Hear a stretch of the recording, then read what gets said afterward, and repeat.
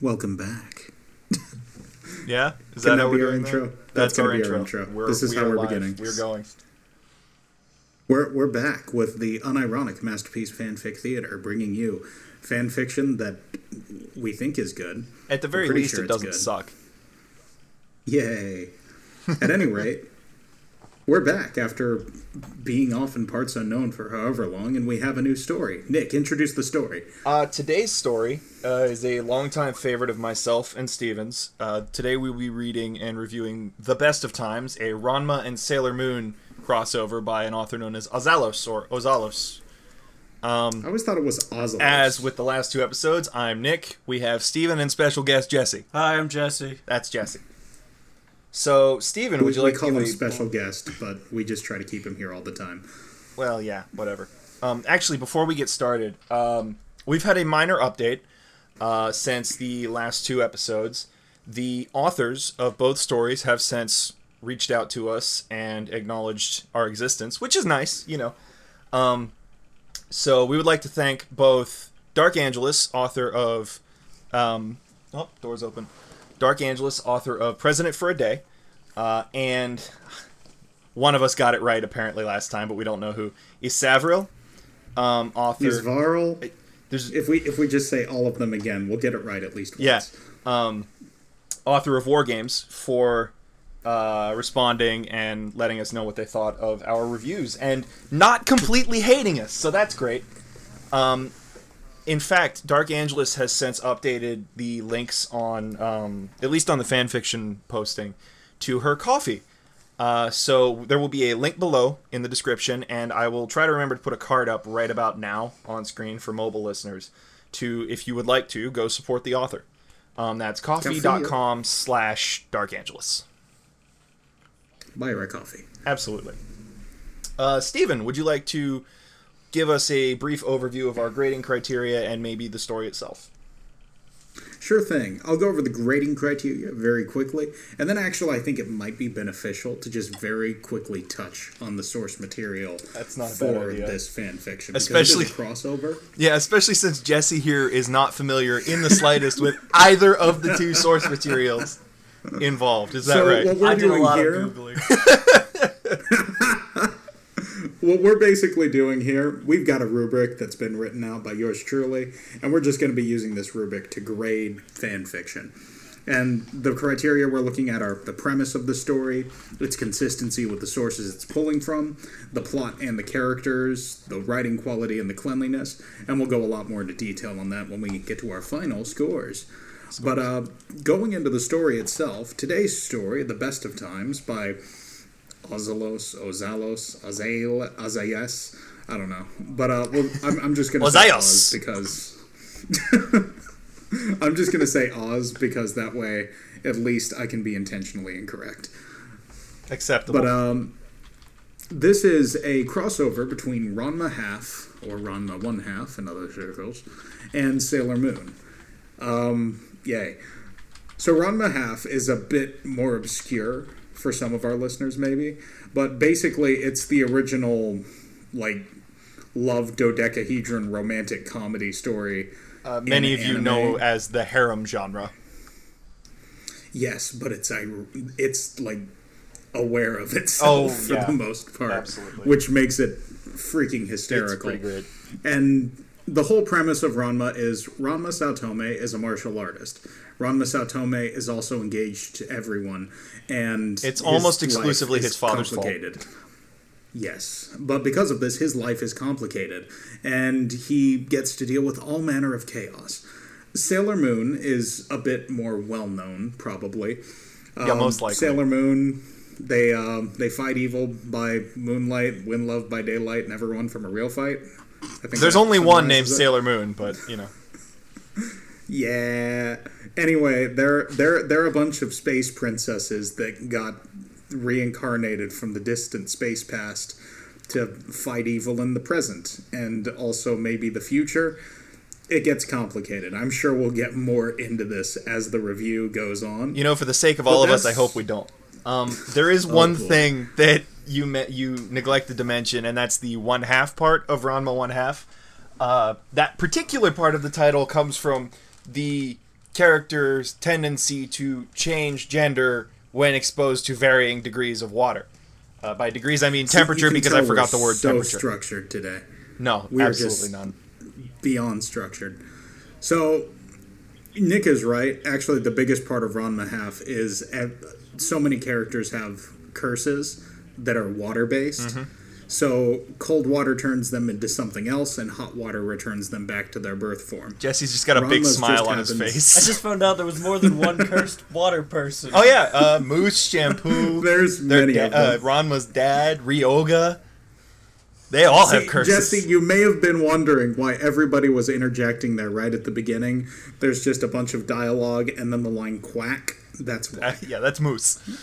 Oh, okay. as a duck. So here's about the time where we should recommend, if you haven't read the story, feel free. Links are in the description to all the different places that this story is posted that we could find, which I can't remember how many there are off the top of my head, and I'll find that out as I post this. Just say a random number between 0 and 4. 20. And pause, go read through. This story, it's 100,000 or so words, so it's longer than the previous 2 stories we've covered, and as a result, we have a completeness bonus that will be applied to the story at the end. Hooray! So, premise of the actual story.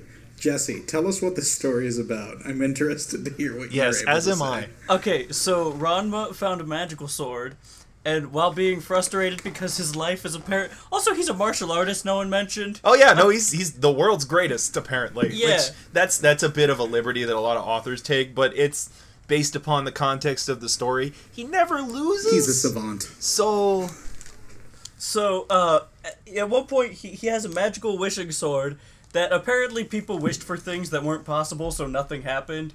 And Ranma, just like without thinking about it, being frustrated about how harem-y his life is, Yep. and how nothing can ever go right. It's like, I just don't know why I can't ever get a second of peace. And then he finds out the answer is because Sailor Pluto, Master of Time or something, yep. who's apparently like 3,000 years old, decides if I let Ranma just run free, 100% of the world will die.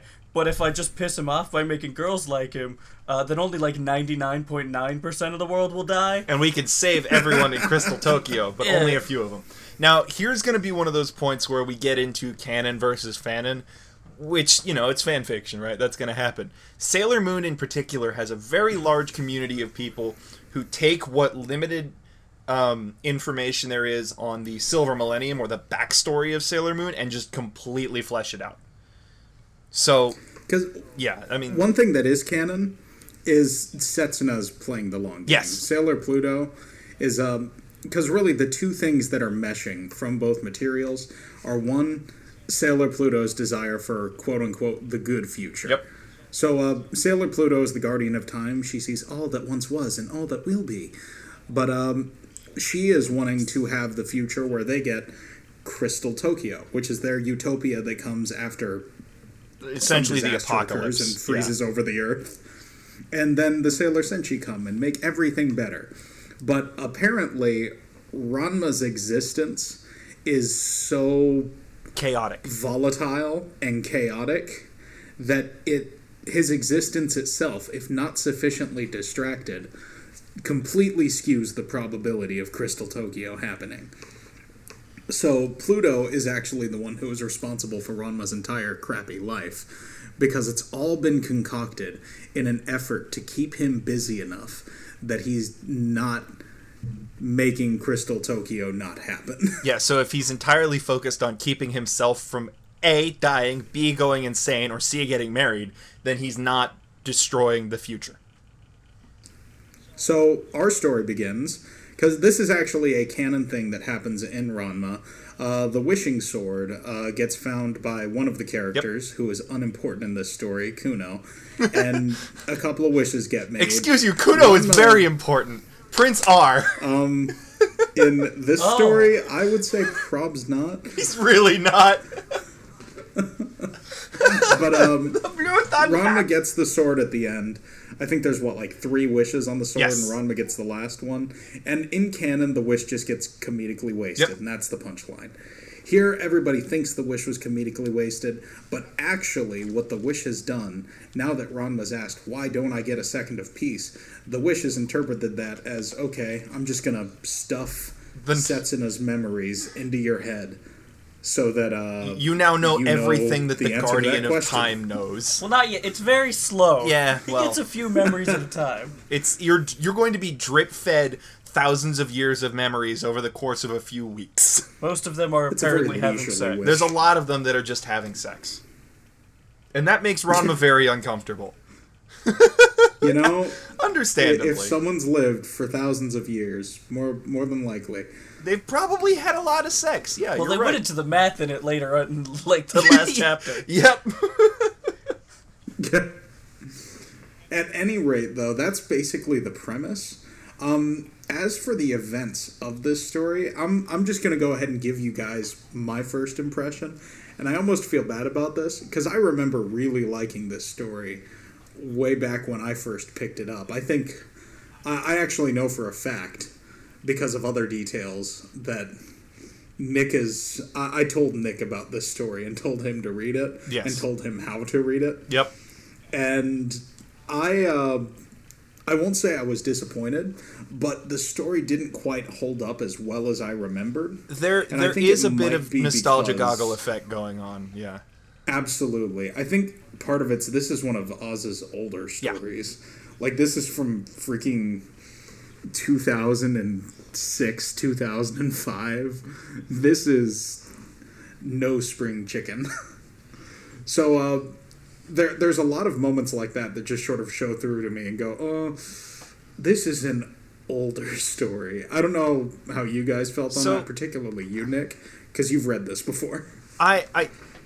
And, you know, I will preface this with there's a lot of nostalgia affecting my review in this case, so it's definitely not an unbiased review. But, and we'll get more in depth with this particular point later, it does suffer from hobbyist beta syndrome, right? Where it would benefit from a professional editor going through and saying, all right, maybe if we change this pacing a little bit here, and if we restructured this paragraph here, but at the same time, again, that's something that we've given a little leeway to in the past. So, you know, it's something to keep in mind.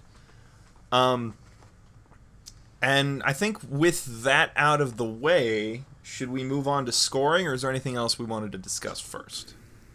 Oh, there's a lot to discuss. Jesse, I just want to know what your thoughts were as someone who is not familiar with Ranma Half. Well, so... And is barely familiar with Sailor Moon. Oh, yeah, I'm not...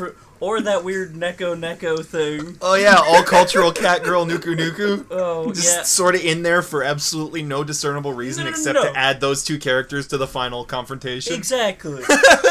They added a girl with the helicopter to shoot things. It was like a VTOL. Yeah, it was. No, like, it literally became to a point where, like, anyone with the word sailor in their name, I could differentiate them, and then it would start using their real names. And it was just like, I just kind of, my eyes would What, glaze you don't over. know, you can't associate Haruka and Michiru with Uranus and Neptune in your head? I could barely get Ranma and Ronko to be two different things. Because they're not. Yeah, I know. They're the same person. Trying to figure out which one Prince R is. That's a good I point. don't even know what a tuxedo mask is. What does he do? He snipes with roses? With roses, and he fences with a cane. What does that mean? He throws roses A very tuxedo fast. mask is a boy who looks handsome and does nothing. Okay. And now I depart. You didn't do Is everyone from Silver Age, Magic, Moon World, like, are The they Silver only Millennium? female? So the Sailor Senshi are. Okay. Because they were the princesses of their respective planets. Basically anyone other than Sailor Moon, Pluto, and Ranma, don't remember who they are. Good. That's excellent. Because here's something I will say. I think that, because Jesse brought up Nuku Nuku getting tossed in there. Good. One of the things I will say, because I have a lot of things to say as we get into scoring, I'm sure you do. but I think one of Oz's biggest strengths is just having a feeling for just the chaos that is Ranma Half. Yep, I agree with that. Because this is very much a Ranma story that has Sailor Moon poking Well, into I mean, it's very much a Ranma story that takes a lot of Ranma Sailor Moon crossovers, and yes, there are a lot of them, have this same sort of feel where it starts off with this wacky sort of chaotic Ranma story that takes a dark turn later on, much like a lot of Sailor Moon stories do. But which in this case, is what it's makes also it kind of the point. Yeah, I know, and that's what the makes the premise. mesh so well. And I think that's what... Because what I was saying was that Oz's strength is making those chaotic situations. Because the appeal of Ranma is that it's a bunch of kind of selfish, violent people all just sort of getting tossed together. And all of these different variables make for like a primordial soup of chaotic comedy. Yep. And Oz has a really good feel for that. And I think really the biggest show of that is just adding Nuku Nuku into the story itself, because that's such a natural fit. Yeah. Jesse, just for you, so we're covering this, Ranma has a crippling phobia of felines. I figured that part out. So when they mentioned it every time there was a cat. Quick little backstory. When he was a child, his father wrapped him in fish sausages and threw him into a small pit full of very hungry cats to train him in the way of the cat fist. It worked, but it also had the crippling side effect of turning him into a cat every time he's exposed to cats. Like, mentally into a cat. Okay. And that's where that comes from. Okay, he says, not really understanding. Adding the android girl who has a cat's brain is a weirdly natural thing to do. That's a strange sentence. For a Ranma half story. No. If you want something unnatural in this story, it's a perverted old man getting sent to Mount Rushmore, meeting Kid Jiraiya from Naruto for about 10 seconds, and then completely leaving like it never happened. No, he didn't go to Mount Rushmore. He went to Konoha. How did I figure that out? It wasn't Mount Rushmore. It was mountains with the heads in them. Which is why he thought he was in America. Obviously, he's in America. And that's what he thought, but it saw was Crazy Konoha. Horse. In America. Date bio. Date bio. So yeah, there is a Naruto crossover for all of 3 paragraphs. I googled the word Jiraiya to make sure it wasn't out of some other story. Nope. Even though it's a popular Japanese tale. What I think I just want to come down to, before we go into grading, what my general thoughts on the story are, is it's a very funny story. But it's a story primarily for people who like Ranma. Yeah. If you are a Ranma fan, you'll probably enjoy this story. If you're a Ranma fan who doesn't know a whole lot about Sailor Moon, you'll probably enjoy this story. If you are a Sailor Moon fan who doesn't know about Ranma, do some research. Just keep the wiki open next to you like Jesse always does. Yep. Oh, no. I googled the names and then clicked on images so I could get a picture of them in my head, and that was it. Even better. Okay, so ignore the wiki. I just needed to know what they looked like. But yeah. That is my I'd like to point out, after reading this, Jesse went and watched one episode of Ranma. Quite possibly one of the worst episodes of Episode Ranma. like 119. And his first response was, wow, they all sound like adults. They're absolutely nothing like I imagined their voices in my head. It's like 80s anime when, like, Yu Yu Hakusho or early Goku, we're all teenagers, we're basically adults. Where now anime is just super anime. Yeah. I guess. Yeah. Yep. Nibiki was not like... Back when the anime Nabiki? was more 80s and then anime. Nibiki.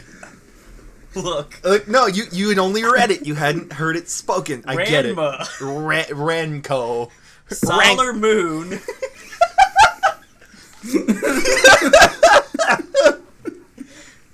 We're getting off track. Plato! Scores! I got out of the way what I wanted to say. Do we want to jump into just... We should just jump right into it. Let's go ahead and move on to grading. Okay. Whoever says I first gets to do their first score. You already said it. You did. Darn it. Okay. So first thing we're looking at is premise. This is just we're just right on it today. Despite what I said earlier about some things just not holding up as well as I previously thought they did. I actually gave the premise on this a 10 out of 10. And I mean that, like, very genuinely, Nicholas, as a 10 out of 10. Not like me just being generous.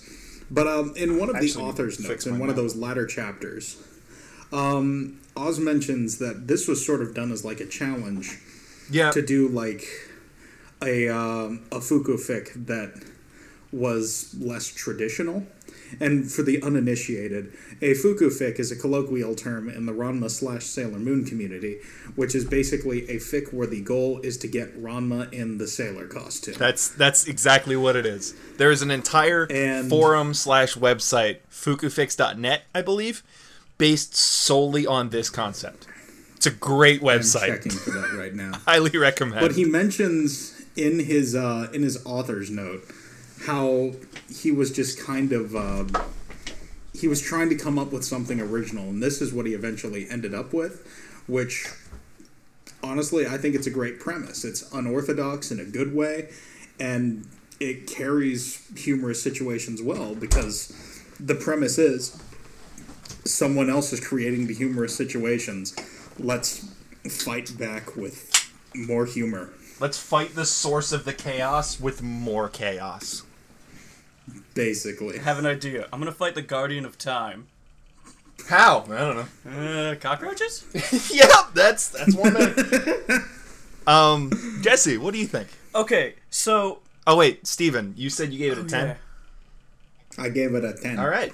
All the characters are exactly like how... No, I have one question. There's literally a paragraph that I really wanted to ask about that's basically like, because all of Ranma's time is being handled basically and bothered, basically all he ever has to do is fight, and so he's gotten really, really good at that, which almost seems counterintuitive, because the next line is like, he's a genius in almost...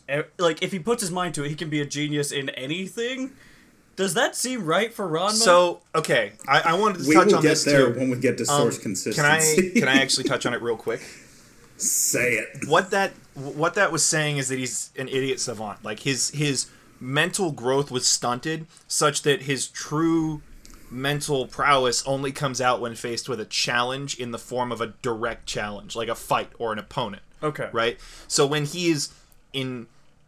And this is shown a lot throughout Ranma, like martial arts tea ceremony. Anything that can be construed in any way, shape, or form as a fight is something he excels at. Okay. So I get the way that was written, and that's a very common sort of approach to writing Ranma. I really like that. I think it's a bit of a stretch, because there's a lot of situations where Ranma just bashes his head against a wall until he wins.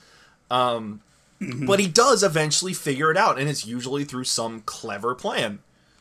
So, yeah, I would say that for the most part, that is fairly consistent.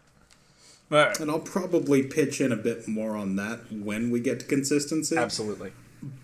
But first, Jesse, what did you think of the premise itself? I just wanted to touch on that one thing, because I needed to know more about that character. As far as the premise, I actually really liked it. I guess 10, yeah. It's not much. Yeah. Just 10. It's fine. Yeah. I don't know enough to be nitpicky about it. I do. Yeah. So, again, Nick, I love this story. I love it. Like, he learned the majority of his troubles are caused by this one being, right? And that's a great way to present, like, kind of reminiscent of, like, Takahashi herself, right? She's the author of Ranma's story. So if you put Pluto in that role, it creates, as Oz describes it, the best pissing match in the galaxy. To be fair, apparently she didn't do anything until he actually got to Nerima. Yep. And everything up to that was just his dad. Yeah, well, yeah. The only time that the premise sort of felt a little weird is as it connects to the Sailor Moon universe. So it up until later in the story, it doesn't seem to really work as well, because it focuses solely on Setsuna initially, which I like, because it gives her character a little more development, and we'll get to that later. But overall, I gave this premise a 7, because it's a good, solid premise. I have a few small issues where it doesn't quite feel right, but overall, yeah, I really like it. See, I'd be willing to bet those 3 points you take off, I probably took off for the same reasons somewhere else. Most likely. That you didn't take off there. No. Because the way I sort of look at that, the premise, I'm not even looking at the story at all. I'm just sort of looking at the inciting idea. Yeah. What are we going into? And I think that idea is an excellent idea. Yeah. I think just not even looking at the story itself, if I was just ignoring everything that happens, the idea of, okay, Setsuna is causing the chaos in Ranma's life, and Ranma has just figured it out. What's he going to do about it? I think that's a great idea. So that's a 10 out of 10 for premise in my book. You know, I think you've made a strong argument for my interpretation of this particular story's premise being a bit unfair, as I have in fact judged it based upon the rest of the story. So when you put it that way, I think I would have to revise my score and give it at least a 9, if not a 10. So I'm gonna go ahead and give that a 9 for premise. Flip a coin. I think, if it's heads, it's 10. If it's tails, it's 9. I think, Steven, you've made a good argument for me increasing my score in this category. Hooray! I knew that public relations degree was good for something. Anyway, I have an art degree. I can't talk. I work on cars. Next up is source consistency. 2 10s and a 9 because I'm Nick. Next, source consistency. Yes, Steven, would you like to lead? So for source consistency, we're just looking specifically how the fic holds up to the sources themselves. What works, or rather, what holds up compared to the source material. This is one that I was a bit conflicted on, because I think Oz prefers to work with characters who are able to move things forward in the story. Yeah. And to be able to decide to do what they want to do effectively. Which I get. It makes it easier to move things forward, to get the plot moving. But, oh my word, I just cannot stand how gosh darn competent all of the characters end up being. Yeah, okay. I can see that. Like, you get where I'm coming from, though. No, I do. Because it's weird on both ends. Because, like, on the Ranma end, for me, it's the way that decisions are made. Ranma is really decisive in this fic, which is something that Ranma has never been. Okay. That's basically the whole premise of Ranma's story. He has so many girls to choose from and cannot pick one of them. And then on the Sailor Moon end, it's just kind of like... But to me, the core appeal of Sailor Moon is that they're space princesses who are, like, protecting the world and fighting evil, but whatever. But they're also, like, kids in high school, and they act like it. Yeah. And they make stupid, rash, impulsive decisions based on the moment rather than the long term. This story kind of, it feels like it forgets that at some point. There's, like, one point where, like, Usagi, like, wields some authority, Sailor Moon does, in, like, a very un-Sailor Moon way. And I think part of that is because, and this is another thing from the author's note, Oz basically comes straight up and says in that author's note, at this time, I had no clue about anything from Sailor Moon, so basically everything that I know is, like, from conversations that I had with other people while I was writing this story, which explains it to me. It doesn't justify it, but it explains it to me. And because of things like that, I had to give it a 6 out of 10, just for lack of consistency in those characters. I thought source consistency was a 15-point category. Nope. It's premises for 10 points. Oh, you're right. Source consistency is for 15 points. Well, find me in the outs. I mean, 6 out of 10 would be a 12 out of 15. So. Kicked off the show. Well, I'm going to immediately revise my 9 out of score. 15, sorry. We're bumping that up to, correct, 9 out of 15. My problems with it were mostly with the characters and the way they conducted themselves. As for the other sources, like Nuku Nuku, I don't really know enough about that to complain about it. But I thought they were fine for what I knew. But that's just sort of where I come down on it. I might actually lower that a bit retroactively and come down to a final score while you two decide or discuss yours, I should say. So, when you said that you probably removed points in other places that I removed in premise, I think I pulled points out of plot and characters that you may have pulled out of source consistency. I looked at source consistency as more of an overall world, and those characters acting within that world. So with a crossover, I'm more inclined to give it a little more leeway with regards to source consistency, because you're having these characters act slightly, at least in this case, where the Sailor Moon and Ranma worlds are so sort of similar that they can mesh pretty well.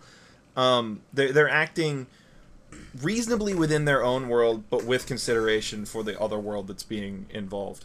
So, I don't know if that makes any sense or if that was just absolute word vomit.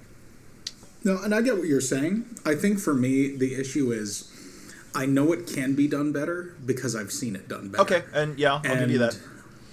I don't want to compromise just because I know this is from 2005. But for me, the way I look at it, source consistency is how consistent are we with square one. Yeah. Because I think you can have characters grow in your fan fiction. You can have a character grow away from their established arc and characters. Yep. And that's what I would consider in the plot/character section. But for source consistency, I would want the characters, at least at the beginning, to be recognizable. And for the most part, they are. But there are a lot of things that just make me go, that's a little OOC. That's a little out of character for that character. Out of character! And those are the things that that pull me out of it. That's sort of what my complaint is. So with my particular grading, like I said, I mean, overall, this really just felt to me a lot like the extended Ranma movies or the extended OVAs. It very much felt like these characters did exist within character in these scenarios. It felt not real. It felt right for the most part. Yeah, there were a few points where someone would say or do something, and like you said, Ranma's decisiveness was a little odd, but I thought it was pretty damn consistent for the most part, at least on the Ranma end.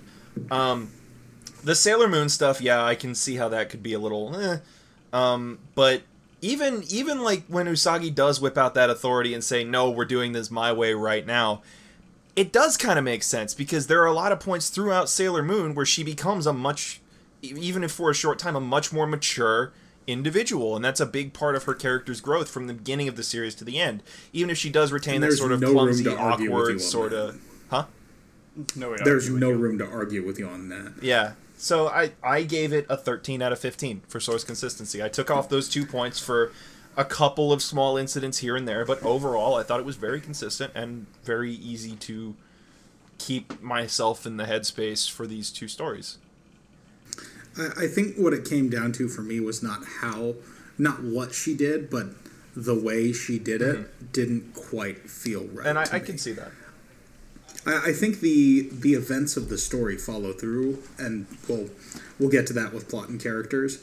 But to me, it's just sort of like the characters themselves, particularly because this story is mostly centered around Ranma and the Sailor Moon cast. Yes. The rest of the Ranma cast doesn't really have a whole lot to do. I guess Ukyo gets to be like a fancy ornament at some point. Yeah, and Ryoga gets to come help out in the fight, and you know it's like a lot of the characters from Ranma, when he needed their help, were there to help him, whether it was for their own selfish reasons or not. They were there. Like the Saffron fight, and the entire Phoenix came either. Along. Huh? I don't have a problem with that either. That makes sense to me. Yeah. So even if it was a little pandery with the "Meet the Narama Wrecking Crew" argument, or that one moment right there, that's 100% a fan name, fan right? service. And I get it. It's fine. I enjoy it because it's fan service targeted at me. I mean, I will say I did try to control myself. Gonna be honest. Like, I've said this to you before, Nick. Ukyo may be best girl, but Ranma Nakane is OTP. Disagree. I try not to let my pairing opinions influence the way I view other people's pairings and their stories. What was it? Was it Black Dragon that said, yeah, there's a lot of Akane bashing in this story, that's because I don't like or deal with it? Basically. And honestly, if someone's going to come out and say that, I'll be like, yeah, sure, I'll take that. At one point, Oz even wrote that, like, he didn't like Akane, but knew that he had to write her or something like that. Because he was trying to stay relatively consistent with the source, because that's how they're written. Jesse, what's your opinion on the source consistency of The Best of Times, a Ranma/Sailor Moon crossover fanfiction? Well, those 3 paragraphs when Jiraiya was in there with Mount Rushmore seemed pretty consistent with him just being a pervert and not caring about people teleporting randomly like that time. But Jesse, don't you want to be the ninja president and have your face carved on Mount Rushmore? Just like my dad and grandpa before me.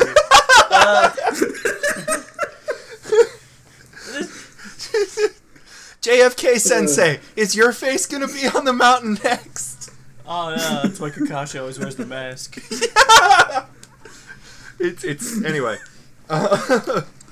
So he lost I mean, to a I know ninja whose special technique allowed him to curve bullets.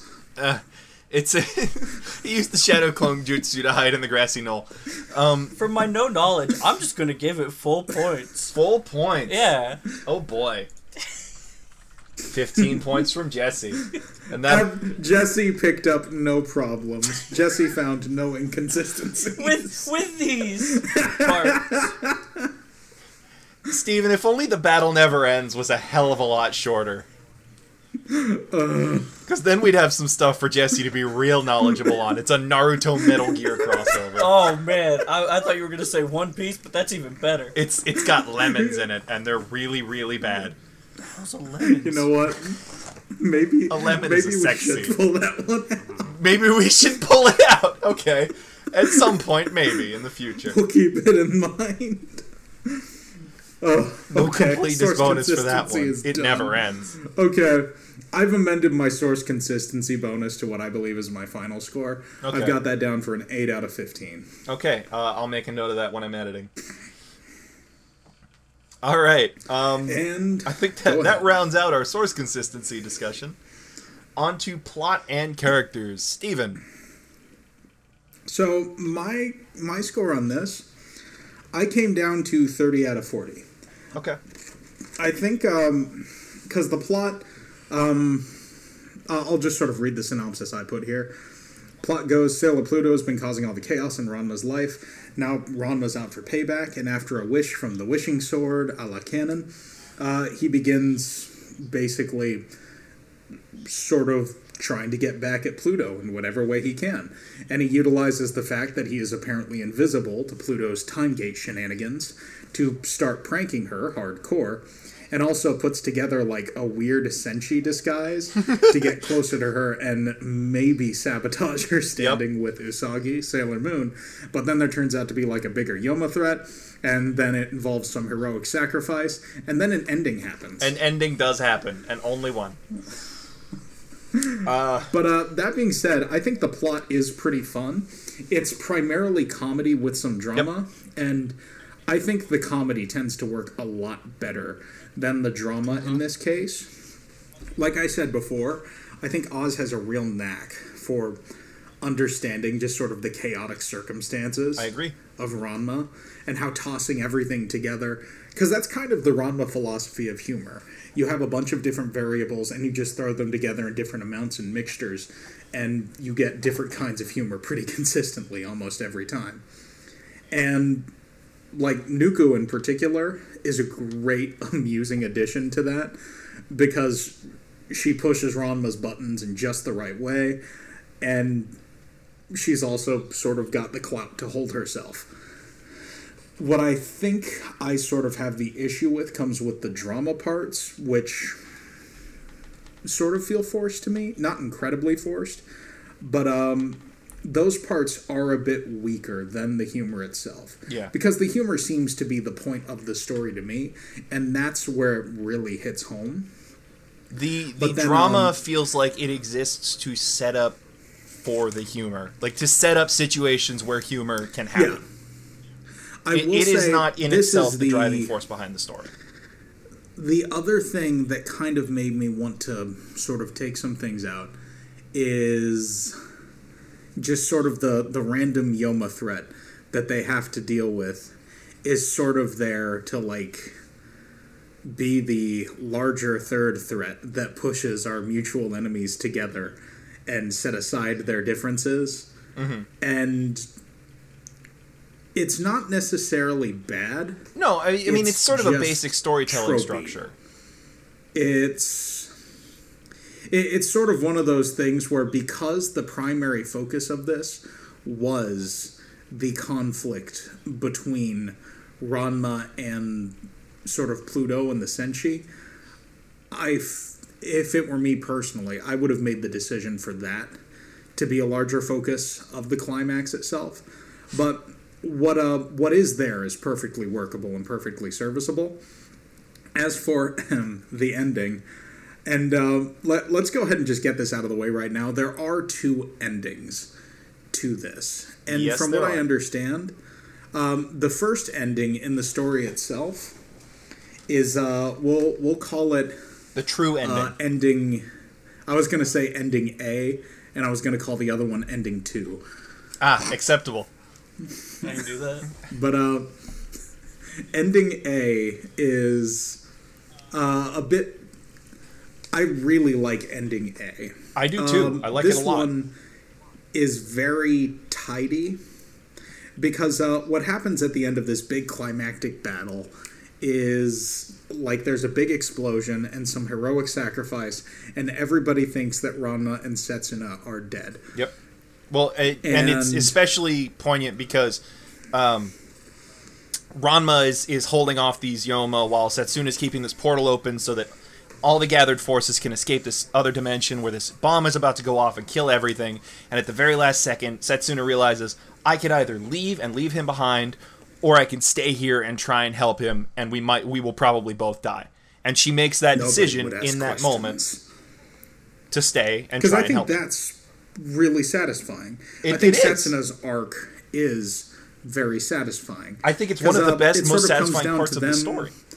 Setting their differences aside, I think Ranma is a bit less so, if only because, like, his development for this seems to maybe occur a bit more off-screen. Yeah. But what happens here is, like, everybody thinks that they're dead for a couple of months, and then they just show up again, and apparently they got shifted off to a couple of other timelines.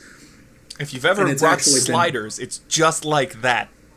Who has watched Sliders but me? Because apparently they've been gone for decades. 20 years. And almost time, it was like 21 years, yeah. I think. They've buried the hatchet. They've gotten hitched. They've had a couple of kids.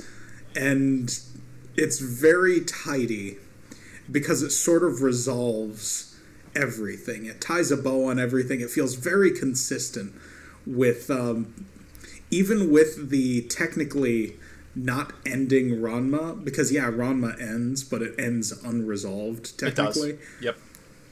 It ends unresolved because I feel like an unresolved ending is the only way that can end, because that's just the state of the story. And even with that, though, this ending still feels very consistent to Ranma, in my opinion. Everybody's feelings gets hurt because, they all wanted Ranma, but Ranma's able to... Because there is some growth that occurs off screen, and Ranma comes to terms with himself/herself. He becomes a lot more mature. Yep. And he's got a wife and kids now. And a big part of that Ranma-esque ending is, now there's 3 more. 3 kids. What could happen? And that, it's implied that, that's exactly what's going to happen. It's going to continue the story, but with Ranma's kids. And it just moves straight on there, and it, like you said, it feels natural. Mm-hmm. It is a fit for both Ranma and to an extent to Sailor Moon too. Mm-hmm. That being said, these characters, again, even in Sailor Moon, people die and come back multiple times. Like that's a consistent theme. Death happens, but it's rarely permanent. As is with anime. Yep. But ending 2, I am... Because I'll be basing my score off of ending A, Ending as A. Nick has instructed me to.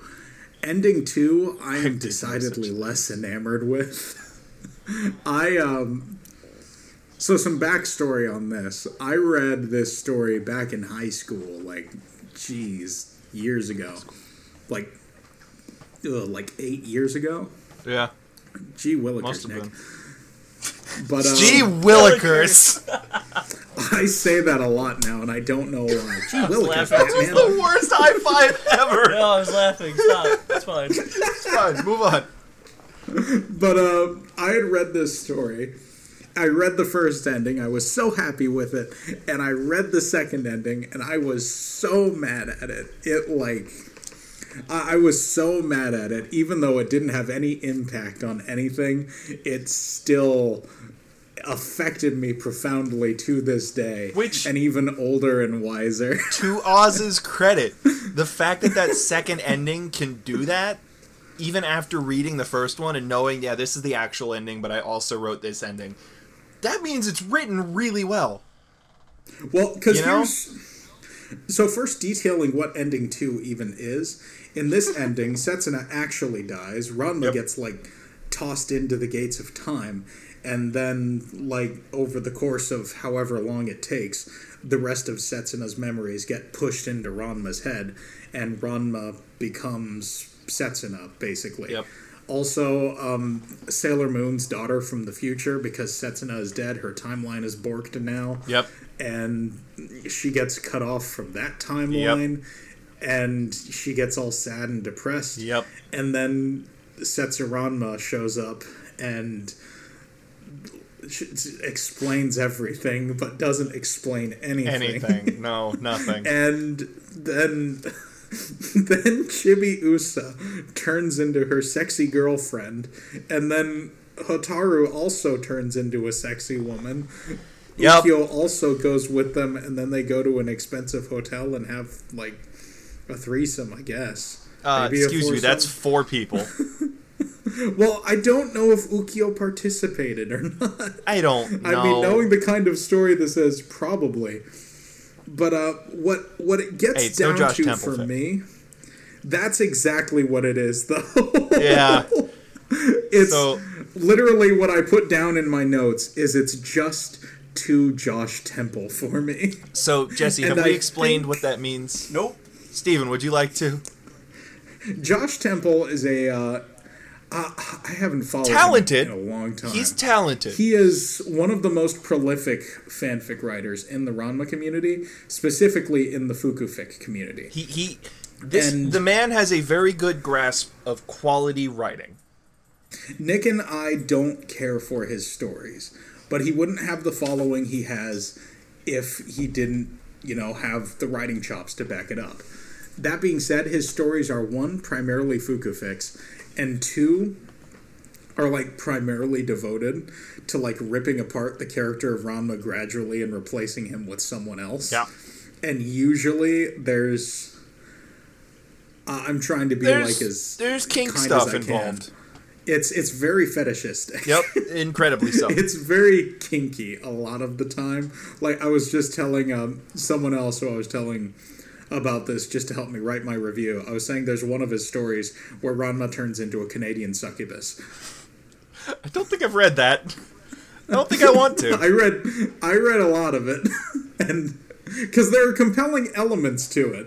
It's got a military organization that fights supernatural forces. Hell yeah. But Russell Crowe isn't there. Are we still discussing the plot and characters of the Best of Times right now? Because I don't think we are. I think we might have gone off the... point of this there is a military. I think we might have lost the plot, so to speak.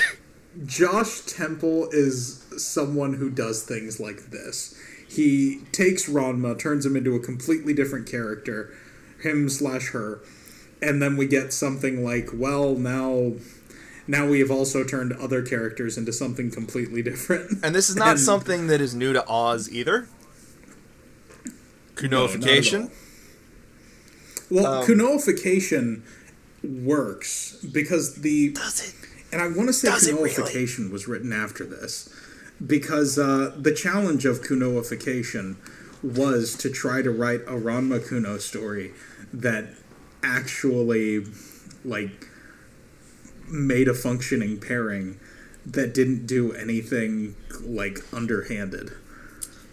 So anyway, yeah, we're getting off topic again. Yeah. The thing I wanted to say is what I don't like about what I don't like about ending 2 is, for one, it feels inconsistent with the rest of the story. And I think this is something Oz may have realized because, again, looking back at the author's notes, and I don't know if you two sort of got this vibe too, but it sounds like ending 2 was actually written first. Yep. And that was the original intended ending. But then I feel like at some point... somebody might have pointed out that it didn't quite work. Well, I think it may have just been him as he was writing the story figuring out, that's not quite where this feels like it should go. Yeah. Because, for one, ending A feels like it's foreshadowed a lot better in the story itself. Yeah. Because there's, like, a conversation Ranma has with Chibiusa that sort of alludes to ending A. And I feel like it's also intended to be sort of the one that is canon. Yeah, because that's the one that's discuss formatted first. Well, it's not even that. It's she basically outright tells him that ending A is going to happen. Yeah. You know, Uncle Ranma. Like... yeah. It's not even, like, vaguely foreshadowed. It's directly foreshadowed. Yes, it's very, very heavy-handed. But at the same time, that's why I think ending 2 was the intention. And then ending A was what ended up feeling right. And I think he'd already sort of had ending 2 and decided he wanted to at least write it out. But that's why both endings are there. Maybe. I don't know. I can't really... It'd be interesting to get his perspective on it. But, yeah, I don't know if I could really speak for that. Anyway, that's been a pretty detailed discussion. It has. So characters. You said you gave At it that point, I can just give my score, which is 30 out of 40. Yes. Noted. Yeah, I mentioned earlier, it does follow a lot of similar sort of story progression that Ranma fics tend to. Like Ranma, he's got this super genius computer brain when it comes to martial arts, but everything else, he's kind of an idiot. And to an extent, you know, that's sort of played with a lot. But yeah, you know, the decision making, the lack of the lack of chaos within the character, sort of projecting him as the calm eye in the middle of this storm, doesn't really fit perfectly, but it works for the sake of the story. You know, Akane's her usual fanfic self. She's overly violent, violently brutal, few redeeming qualities. Ryoga. I mean, he doesn't get a whole lot of screen time, much like most of the cast. And again, you mentioned before that it's basically Ranma and the sailors. And with the exception of one or two moments that I've already explained why I sort of feel like they fit in with Sailor Moon's character, I think the least consistent character-wise thing is Setsuna, but only because her character in the anime and mangas doesn't have a lot of depth to it. And we get to explore a lot of Oz's interpretation of this character that still seems to fit within the basic outline of the character as given to us by the creator. So honestly, I completely agree with that. Plot-wise, the drama stuff you mentioned earlier, I think my biggest issue with it is kind of meanders a bit, you know?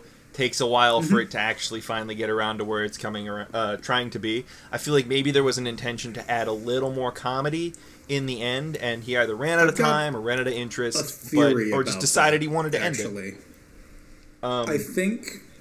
Did you get the feeling like this story was just a little overcrowded at times? Yes. And I think part of that is... Because that's sort of good and sort of bad. Because, like we've been saying, that's sort of the appeal of the humor. Mm-hmm. But there's just so much of it, and there's so much going on, it's easy to get lost. So, I'm not saying that it was a bad decision to end it where it ended. I think that taking it even further potentially could have been good, but more likely would have just dragged it on more. And otherwise it did kind of feel a little anticlimactic right up until the end there, because everything sort of rushed out right at the last second. But I still enjoyed it, so I also gave it a 30 out of 40. Jesse. Sorry, I was making sure no one's going to say anything. So I don't have really anything to say about the characters, but as far as the plot goes, which you guys have basically mentioned, a lot of the plot would seem to just kind of drag out for a while, for like 10, 20 paragraphs, and then within like 2 paragraphs everything would get solved, and then it would do that again, which might be more of quality. I don't know. I think it would be plot. I think that goes for plot. Works. That's progression. Yeah. Just contrivances. Pacing. Do I hear a JoJo? Especially because that Latin that's exactly but that's exactly like ending A was like you would just get paragraph after paragraph of like hints of what happened. Not very subtle hints at all, but constantly, and then with it after, it was like literally like 15 paragraphs of them constantly being like, oh, time shenanigans, oh, we have old kids now, but we're not going to explain it yet. And then like 2 paragraphs they just explain. They just tell you what happened. Oh, it's just such a drag to get there, and like Nick, that was probably the most can you do me a favor? egregious. What's up? Can you do me a favor, Nick? What? He has to Just pet your dog. Oh, Jojo, come here. Dog. Come here, Jojo. Oh yeah. If you haven't figured it out by now, Jesse and I are in the same room. Steven is recording remotely from his home. Hey, Jojo. Hey, Bob. So, just because I don't know much about characters, I'm just gonna say 35 out of 40. 35 from Jesse. Yeah. 35. Okay. On to quality, friends.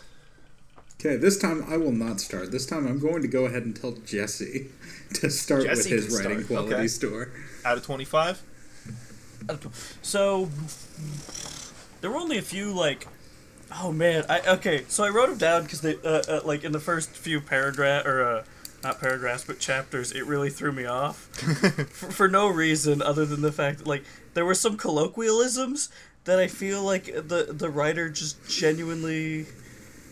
doesn't Jesse's know about. looking for his notes, please. I'm please really hold. good at using a phone.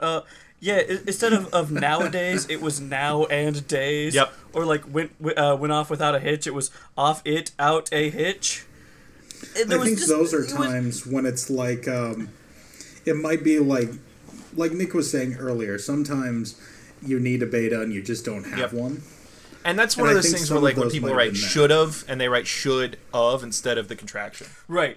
No, it didn't bother me. It was just, and honestly, it actually, like, it was only the first couple chapters where like, colloquialisms got messed up. I was almost hoping it happened more, like a bad anime or something. But it didn't, which honestly makes me sad. I'm disappointed that your quality improved. It actually got, like, much better. Well, especially because, like, I just started reading it way faster at some point.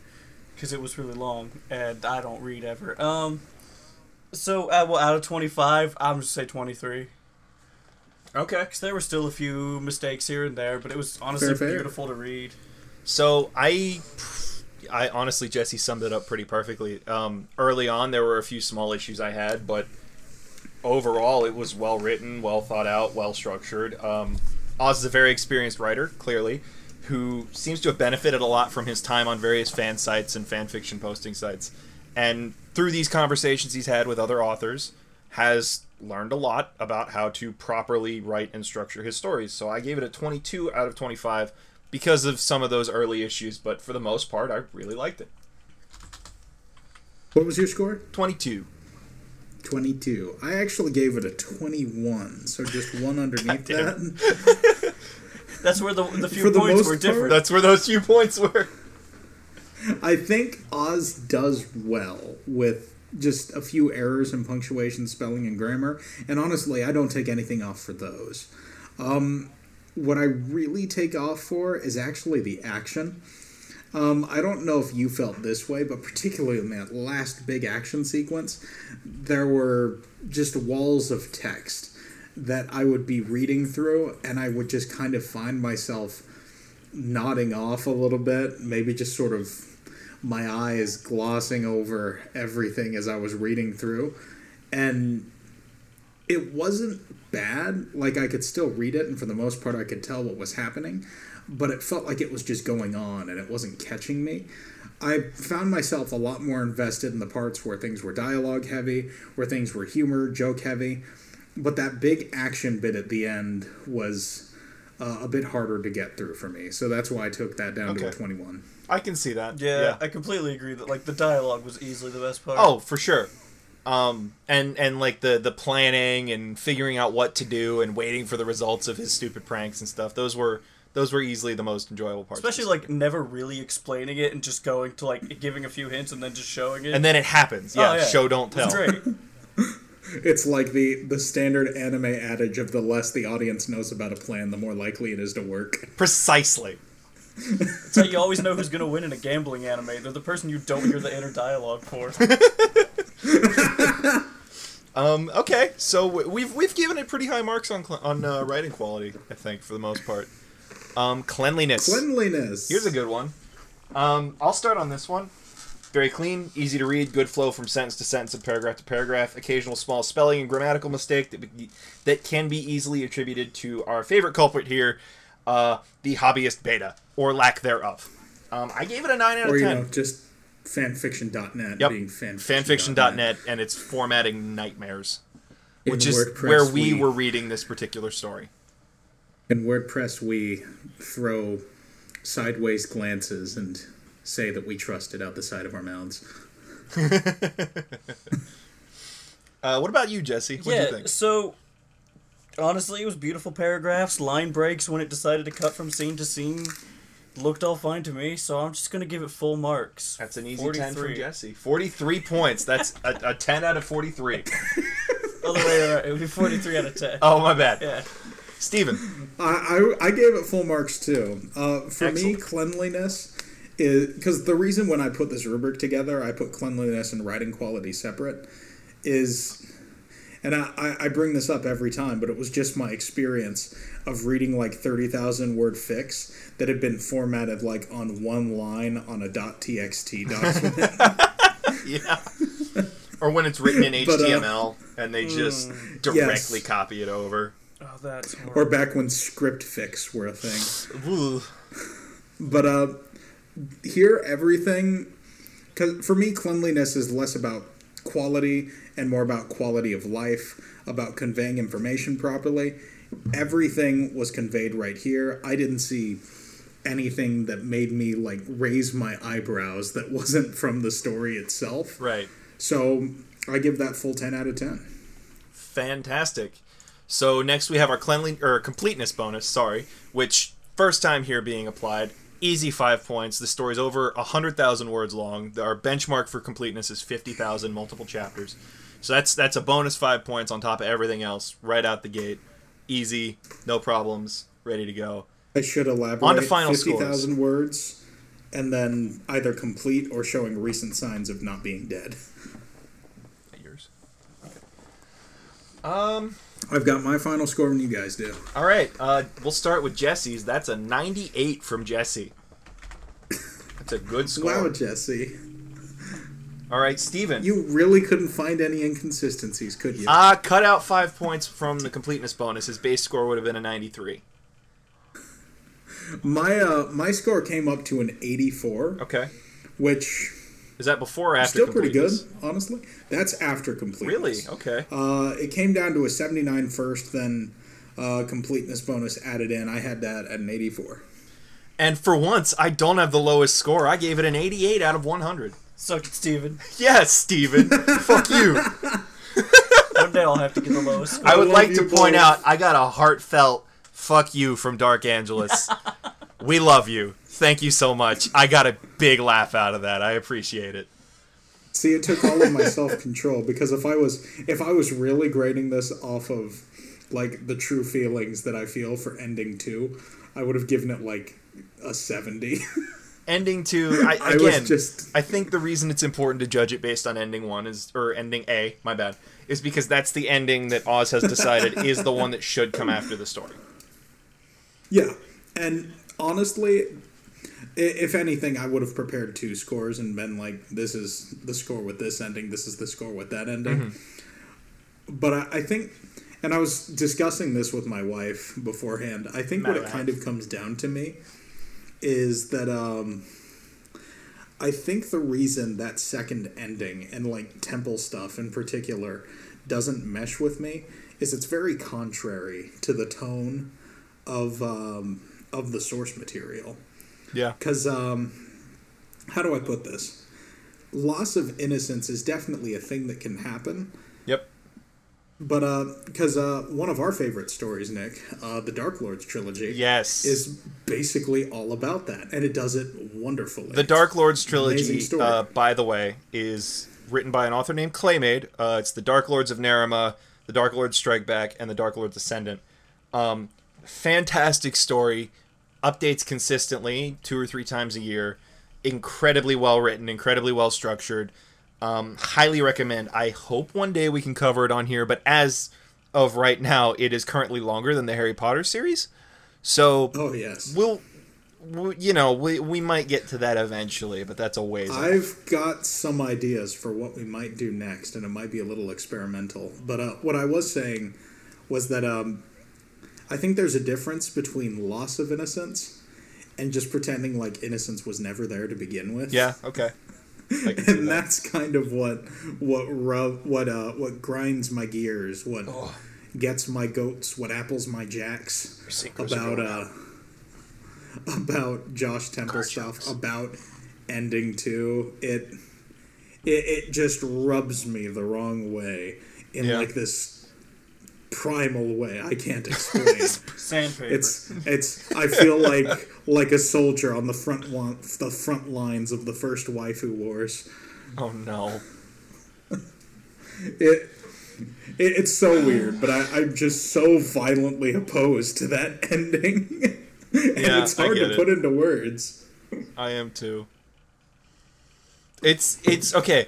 If it tells you anything about me, and I mentioned this to Jesse before, I've read this story 24 times probably. It's a personal favorite of mine. And despite having read ending 2 at least half of those times, I still don't remember anything about it until someone starts talking about it, usually you. And then it all comes back. I think I just repress it. See, It hits me like a World War, like a Vietnam flashback. I'm glad we're not I going over really it, 'cause I read the think- first third of it. And That's got fine. bored. The thing that really kills me about this, because I think part of my issue with this story that would probably be pretty quickly resolved is if the Sailor Moon characters were more in character. And that's a problem that's partly just because Oz is admittedly just not familiar with the source material at this time. But, and I'm just looking at his profile page right now, like a year later, he puts up, like a year and a half later, we get Heir to the Empire, Another story I which like is a lot. another Oz story that has a very similar vibe to it. It takes a but- different route with the premise. Right from the start. It's a very different premise, but it works better because it feels like, and this is just me saying this off the cuff from memory because I haven't read that story in a long time. I reread it like a month ago. I recall that story just feeling a bit better because it feels like he's a bit more familiar, a bit more comfortable with those characters. Well, at that and again, that moment. goes back to what I was saying earlier about authors taking liberties with the Silver Millennium stuff. He seems more familiar, at least, with what is considered acceptable versus unacceptable in the fan community around that area. Yeah. And he definitely explores that a lot more in depth. Moreover, Heir to the Empire has the single best punchline It to a joke does. in any Ranma fanfic. And it is entirely centered around my favorite character in Ranma, Ryoga. And I can't... If you've made it this To the far moon. and you're looking for another recommendation, please read Heir to the Empire. I love that story If- for that reason if that Steven is for discussing some right reason- now. If for some reason you were unfamiliar with everything we just spent the last 65, 70 minutes talking about, Yep. Crazy. and you decided to read that story and you enjoyed the best of times, try out Heir to the Empire by the I same think you will author. be pleasantly It is- surprised. It is fantastic. It is a story from the same person, but a bit more experienced. And I think I don't even want to go and say better. I just want to say it's a bit more of an experienced story. I think it's just the best way to put it. Yeah. Well, I think we've said most of what needed to be said about the best of times. Yeah, I got nothing else. Once again, thank you very much for joining us on the Unironic Masterpiece Fanfic Theater. It was the best of times. It was Links can be found in the description below to Ozelis' posts, not his posts, Ozelis accounts on any websites I can find, AO3. I believe he's on Space Battles, I know he's on FukuFix, and fanfiction.net. And once again, if you would like to donate to the author from our first episode, Dark Angelus, her coffee is listed below as well. So thank you very much for joining us, and we will see you next time. Peace. Goodbye.